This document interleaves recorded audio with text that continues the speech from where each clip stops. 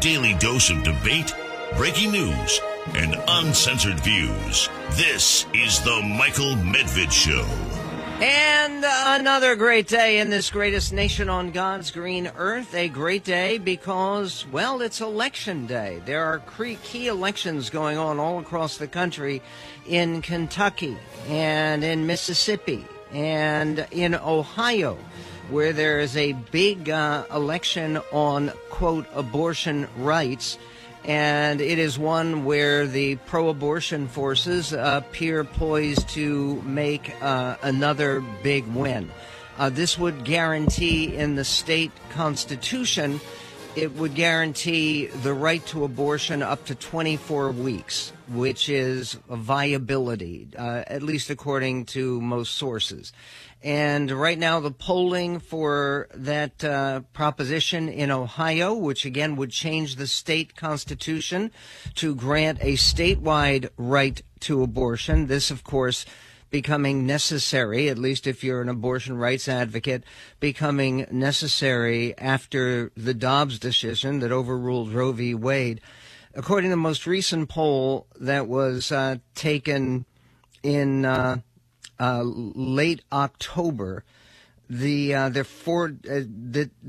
measure is supported by 57% of likely voters, with 40% opposed to it. So it is very likely to pass, continuing what has been happening across the country in states like Kentucky, which, by the way, also has a very close governor's race today.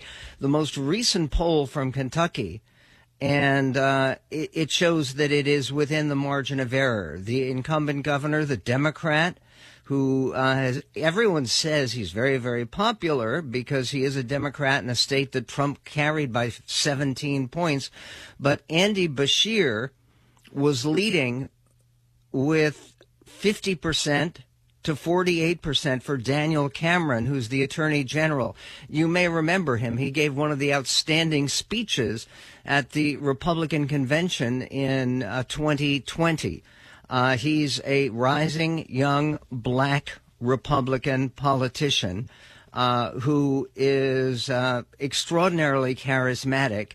And if he wins in Kentucky, he will immediately be a consideration, it seems to me, as a potential vice president nominee, either with Donald Trump or whoever wins the Republican nomination. 1-800-955-1776.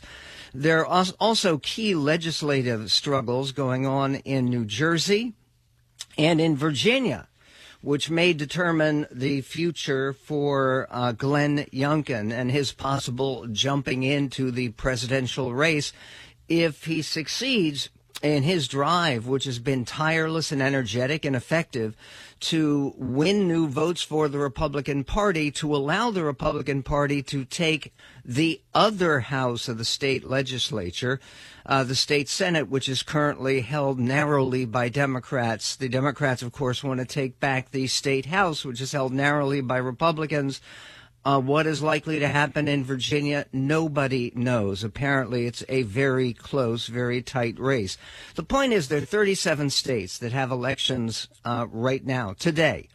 And I'm proud to say that I voted, and voted, in this case, for city council members in the town where I live, and some of whom are outstanding, some of the candidates, some not so much. And then we also have other votes that are being taken in local elections across the state of Washington, which is true for local elections in many, many places. But go out and vote. I mean, whoever you are, wherever you are, it's a healthy sign for America when you have high voting turnout, people who are concerned, involved, and care about their country. By the way, this is one of the advantages they have in Israel. And we are going to be speaking today with the two authors, or one of the two authors, of a new book called The Genius of Israel. and it's a follow-up to their best-selling book, Startup Nation. Dan Senor is going to be joining us, who was a former aide to Republicans here in the United States, part of the Bush administration, and wrote Startup Nation, which is about the Israeli high-tech revolution, which has changed the country. How is it that with all of the struggle and the conflict and the political back and forth, I mean, Israel had 5 elections within 4 years, 5 national elections, and yet the turnout and the participation was still higher than what we get in the United States. What is it about Israel that allows even the UN, which has never been pro-Israel, to rank Israel as the 4th happiest country in the world? The only country that ranked that high that wasn't Scandinavian. The rest of it, Jeremy, Norway is right up there. I think Norway is number 3. But in any event, we will be speaking to Dan Senor later in the show. We will also be speaking to John Yoo, legal expert for the University of California and a former member of the Bush administration, who will be speaking about the impact of Trump's testimony yesterday. Ivanka Trump is testifying coming up tomorrow. And what about all of these trials and the legal proceedings against Trump? What is the political and legal impact likely to be? We'll talk about that with John Yoo. And finally, I'm very pleased to welcome to the show Steve Inskeep from All Things Considered, NPR, and he has written a book about Lincoln, about some lessons we can learn from Lincoln and his leadership, lessons that are very much needed today. The book is called Differ We Must: How Lincoln Succeeded in a Divided America. And we certainly have a divided America today, and one of the divisions which is just become a fatal division. There is a Jewish 69-year-old who was got involved in an altercation between dueling pro-Israel and pro-Hamas demonstrators in California, in Ventura County. And the sheriff of Ventura County, Jim Fryhoff, described the situation. Listen, clip 19. Yesterday afternoon, detectives obtained a search warrant for the suspect and the suspect's residence. At 4:58 p.m., detectives conducted a traffic stop on the vehicle driven by the suspect in the city of Simi Valley. The suspect was detained and until the completion of the search warrant, and he was released at 6:15 p.m. During the detention of the suspect, detectives executed a search warrant at the suspect's residence in the city of Moorpark. I cannot comment on the results of that search warrant as the investigation is ongoing. Investigators have not ruled out the possibility of a hate crime, and this is being investigated as a homicide. Investigators from the Sheriff's Major Crimes Bureau and the Thousand Oaks Investigations Bureau are committed to continuing to locate and interview witnesses to the event or individuals who were present or nearby that might have helpful information to provide. It is our understanding that Mr. Kessler, a U.S. citizen who practices the Jewish faith, was at the event supporting Israel. The suspect in this case is a 50-year-old who resides in Moorpark and was at the intersection advocating for Palestine. Okay, and this crime that ended up costing the life of the individual whose name was Kessler, he had an Israeli flag. Ari Fleischer put up a X message that said this man, Paul Kessler, was killed because he waved this flag, an Israeli flag with the Star of David on it. In the United States of America, may Paul Kessler's memory be a blessing. May the person who did it go to prison for the rest of his life.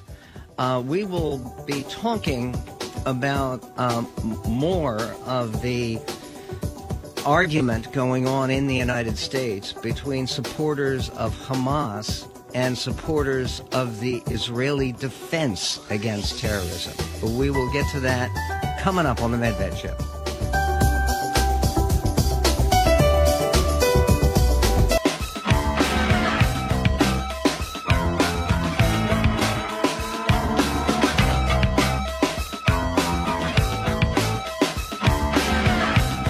And on the Michael Medved show, we are all looking forward to the debate tomorrow night. At least I'm looking forward to the debate tonight. I hope we all are.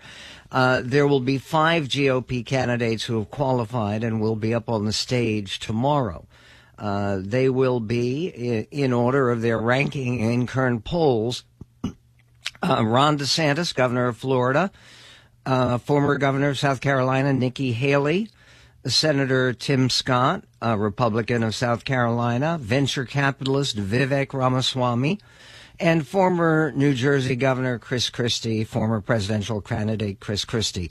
Doug Burgum, the fine governor of North Dakota and a very good guy, failed to meet the qualifying criteria, so he won't be there this time. Neither will Mike Pence, who suspended his campaign.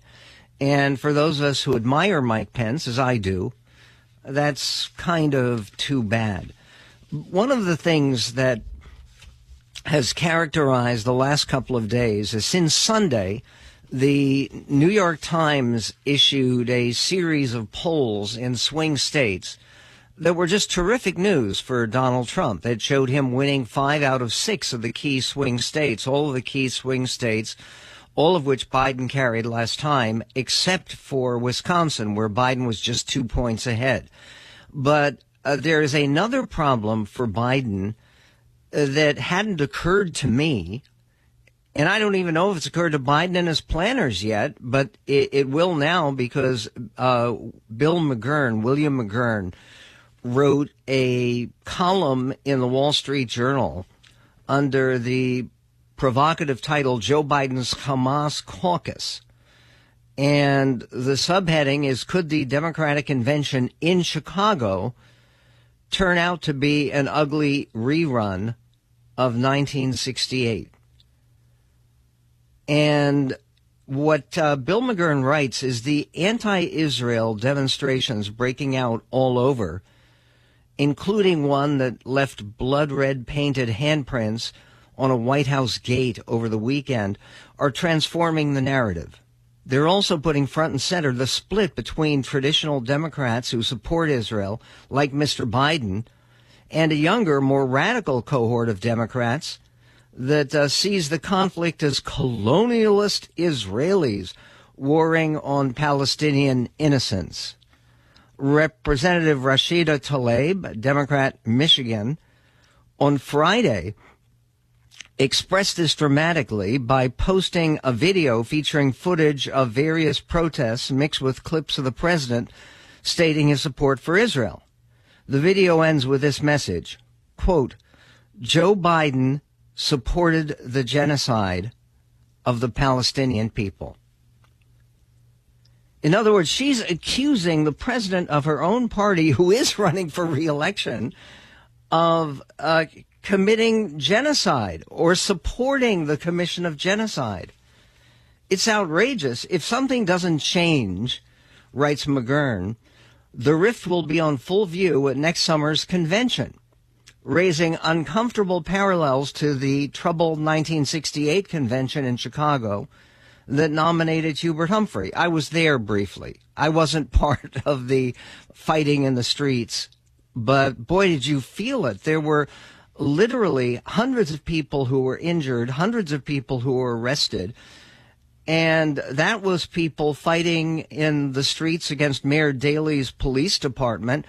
Investigations said the police were out of control and beating up people, but it was all over the Vietnam War. That was the issue, because Vice President Humphrey, and he was the sitting vice president at the time, was in the process of getting nominated by the Democrats for president, and he stood with Lyndon Johnson, the incumbent president, in supporting the Vietnam War.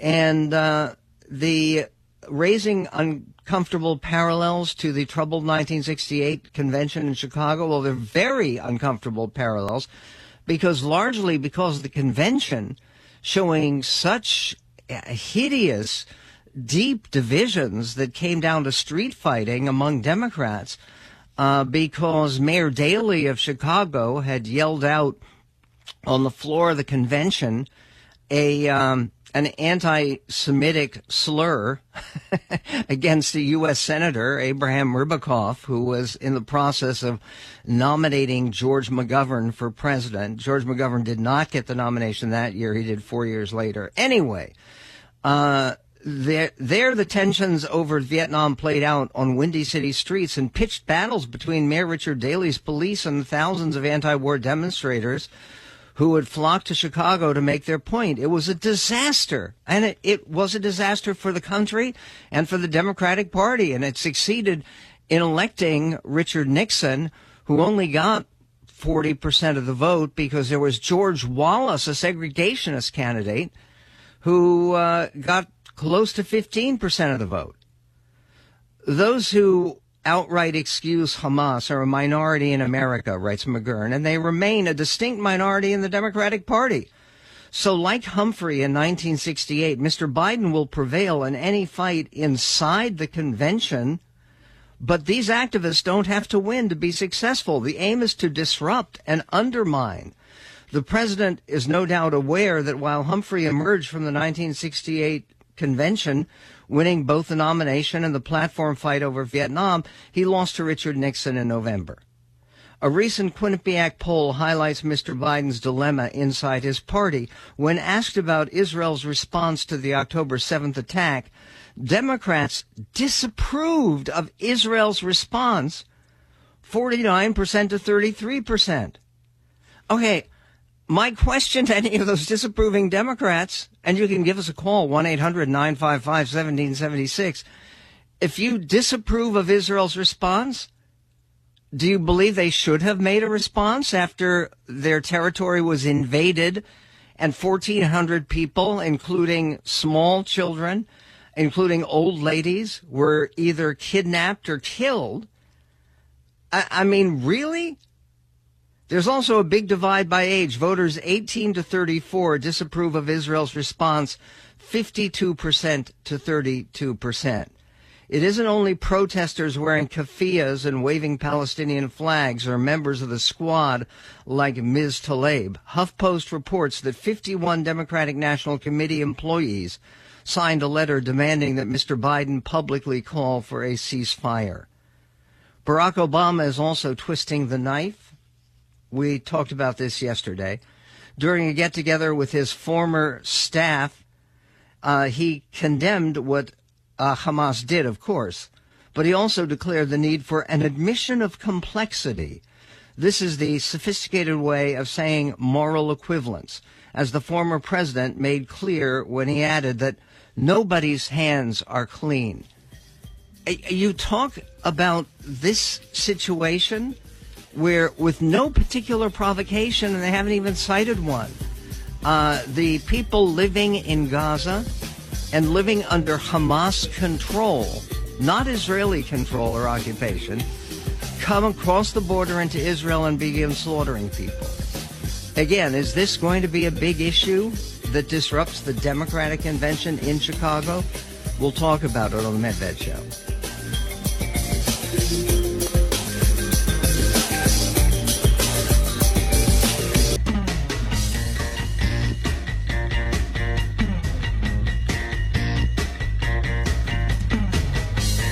Michael Medved. Here you go again. And on the Michael Medved Show, one of the things that the current arguments that you see and the demonstrations that you see and some of the outspoken denunciations that you hear about what's going on in the Middle East are proofs that the American people, most of the American people, don't know that much about Israel. And they don't know much about some of the good news from Israel because it's not all a terrorist hell on earth. In fact, quite the contrary. Even the UN recently rated Israel as the fourth happiest nation out of 180 on planet Earth. Dan Senor is our guest, and it's a very great pleasure to speak to him again. He wrote a previous New York Times bestseller together with Saul Singer. And the previous bestseller was called Startup Nation, and it was about the tech miracle in Israel. He has a brand new book that was obviously written before the October 7th attack. And the new book is called The Genius of Israel. The subtitle is How Is It Possible? Asks, how is it possible for this nation in the midst of trouble to be as resilient as it is? The surprising resilience of a divided nation in a turbulent world is the subtitle. Dan, congratulations on the book. And are you speaking to us from Israel? No, I wish I were. I'm in New York City. I will be going to Israel in the weeks ahead. My mother and my sisters and my nieces and nephews are there. Many of them called up. My nieces and nephews serving in regular touch with them. It's both a stressful time and, as I know you know, a stressful time, but also an inspiring time. It is an inspiring time, and that's one of the stories that people don't seem to get here in the United States. Aside from the fact that the UN designated Israel among the happiest nations on earth. One of the nicest things the UN has ever said about Israel. Absolutely one of the few really positive things the UN's ever said about Israel. But given the fact that it won that designation, there are other statistics that show that Israelis have actually approached some of those problems of human happiness and community more successfully than we do here in the United States. Yeah. It's so when Saul and I wrote Startup Nation, we realized years later that we left an important piece out of the story of why Israel has such an important innovation economy, such a dynamic innovation economy. And what we missed was the number of Israeli entrepreneurs we spoke to told us, one of the reasons they can take big risks to solve big problems is a sense of the country in the best possible way, not in an institutional way, but in a communal way. The country has their back. That putting Israel on the map globally matters to these entrepreneurs, and their fellow citizens are rooting for them. And if they are successful, they're not resenting them. And we were sort of interested in that. We started looking at it because it spoke to us to the health of Israeli society, the societal health. And then we started looking at a bunch of other metrics, and we saw, Michael, which floored us, by the way, we didn't know this, that on just about every single metric in which the U.S. and other affluent Western democracies are falling behind, Israel's moving in the other direction. So, for example, demographic crisis, right? We have aging and shrinking populations. People in the United States and elsewhere in the West are having fewer and fewer children. There's been a lot of reports coming out on this. In modern human history, we've never dealt with this situation with shrinking populations. It's very unhealthy for society. It's very unhealthy economically for countries. And the U.S. and Europe are hovering around, if not below, the replacement rate, the number of children each mother must have in order for the population to grow. You have some extreme situations like Japan or Italy. In Japan, right now, the population is so small, people are having so fewer children, and it's aging, that the market in Japan for adult diapers is now larger than the market for baby diapers. That's true statistic. We cite it in the book. And the U.S. is not far behind. And Israel's the opposite. Israel's one of the only countries in the world that's way above the replacement rate. Israelis are having lots and lots of children. And it's not just the ultra-Orthodox, by the way. The secular Israelis are having 3, 4, and 5 children per family. Anyway, so I can go through these measures. Life expectancy. Well, again, I know one of the things that you mention in the book is the deaths of despair, which have been so alarming. It's actually caused a decline in the American life expectancy because of all the drug overdoses and the suicides. Israel is very low in terms of deaths of despair, particularly compared to Western nations.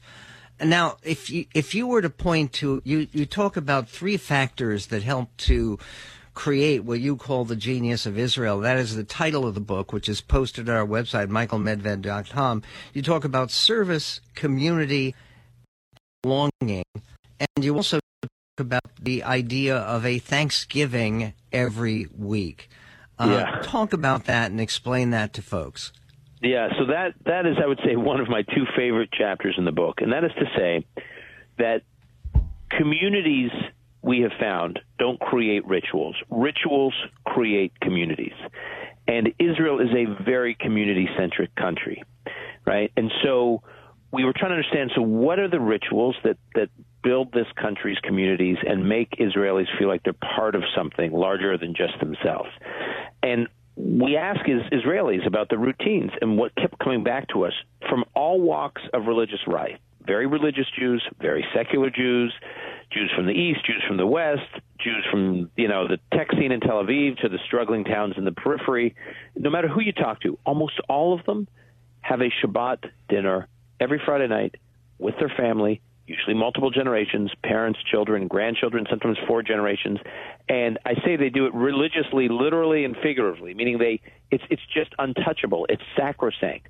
Every Friday night, everything slows down, the country comes to a halt, and they have this time together. Now, when I ask Americans, give me an example of something, because what's unique about Shabbat is not just that people do it with their family, but it's that when they're doing it, they know the whole country is doing it too.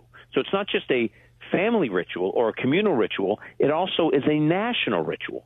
So I ask my American friends, tell me an experience you do, a ritual you have with your family that you know not only that your family's doing it together, and it's a great source of calm and collection and collection with the family and reflection and just real downtime, just sort of getting off the treadmill for a period of time. I said, give me an example where the whole country's doing it too. Your fellow Americans are doing it too. And they all say Thanksgiving. Well, Thanksgiving, that's an example. I say, sure, that's great. Okay, that's once a year. Give me a second example. And they usually by the way, the left is trying to undermine Thanksgiving, saying it should not be a day of thanks, it should be a day of guilt because of what happened to the Native Americans. So they're even taking that away from us. And it's just one day a year. And then when I say to Americans, give me another example, and they usually get stuck because they can't think of one. What they usually come up with is the Super Bowl. I know that sounds ridiculous, but they say, well, Super Bowl parties, families. I said, sure. I mean, I love football. We do Super Bowl parties. That doesn't really count, though. And I say to my American friends, what if I told you in Israel they have a Thanksgiving? What you just described, I say to them, as Thanksgiving. They do it every Friday night. Now, imagine what that does for a national culture, because it means you and your fellow citizens can disagree, and you can argue, and you can be noisy and debate, and you can even have polarized politics.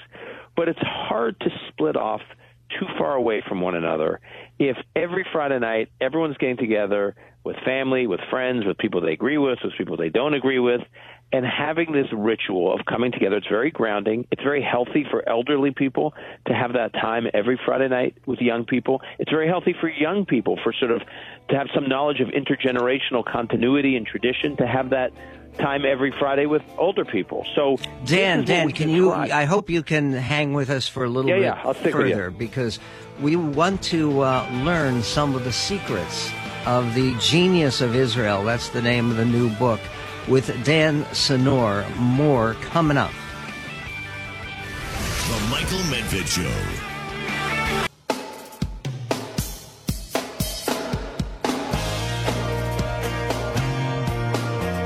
One of the amazing things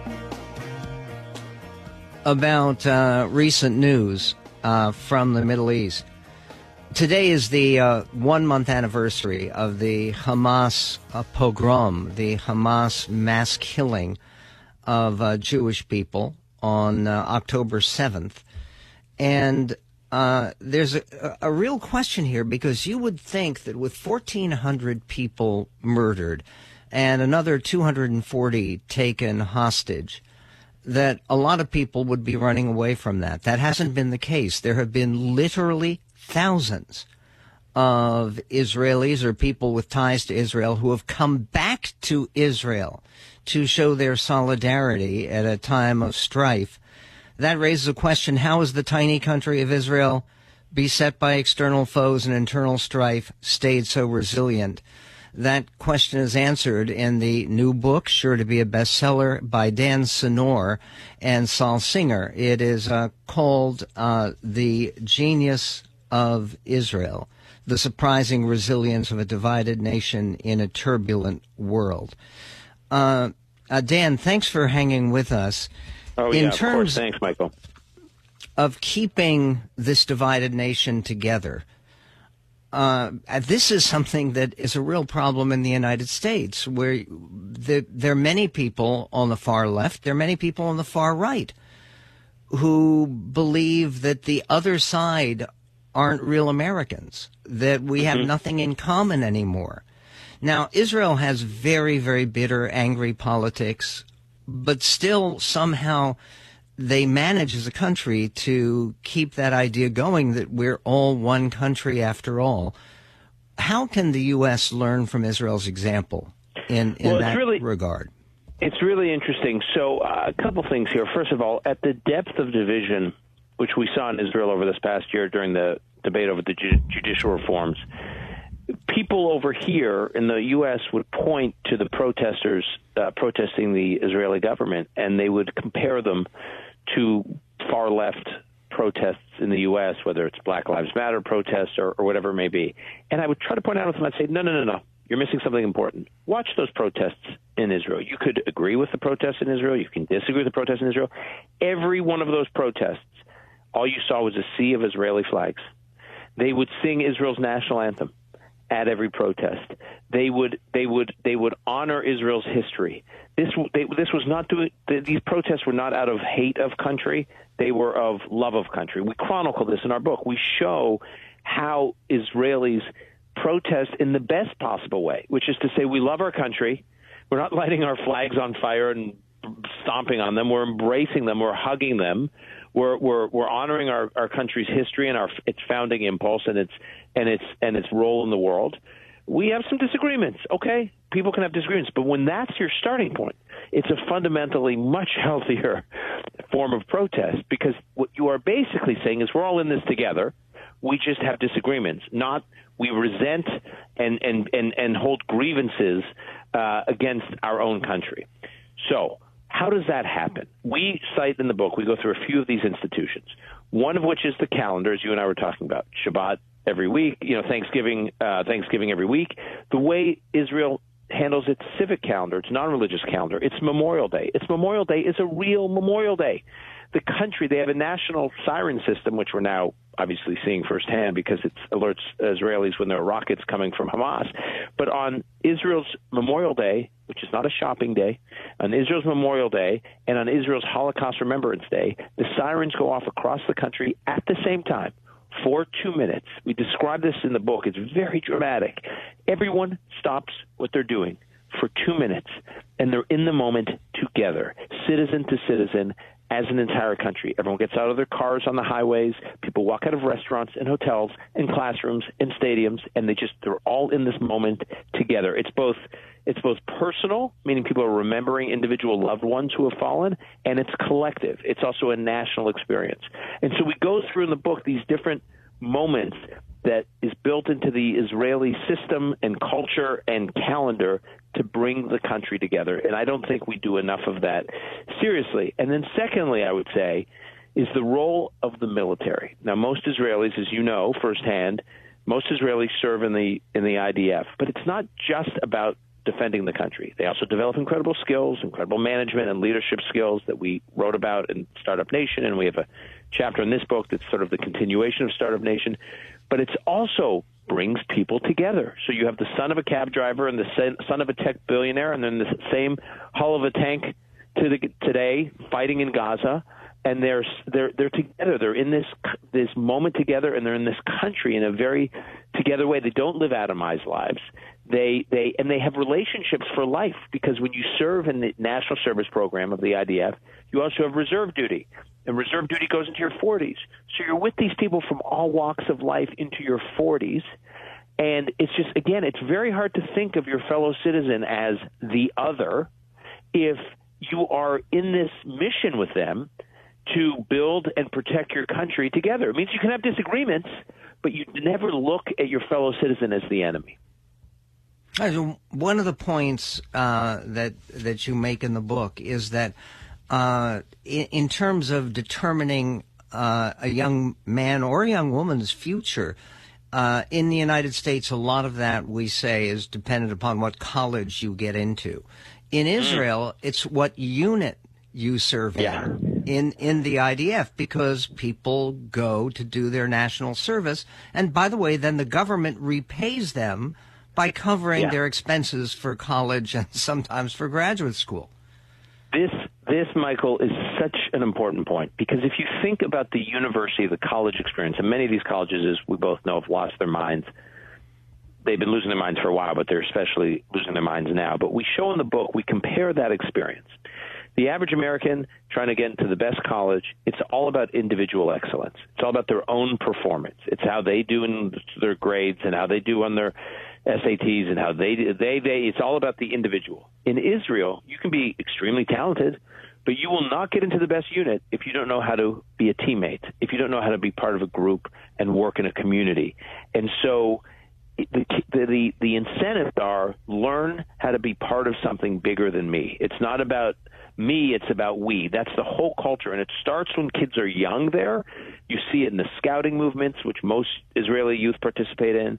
You see it in the gap year programs before college or before the Army. You see it in the Army. Everything is geared towards being part of something larger than yourself. And again, when you incentivize people to not just focus on your own individual success or excellence, but being part of something larger, it changes the whole culture of the country. And that's the meritocracy in Israel, which is not the meritocracy here. Okay, last question, because we're almost out of time. What do you think happens next in Gaza after the dismantling of the evil infrastructure of Hamas? I think that Israel is making much more progress than people realize. I think that 20 days or so that they were bombing from the air served troop purposes. I think they conditioned the battlefield that would make it easier, not that it's easy, but easier to move in the ground incursion like they have been.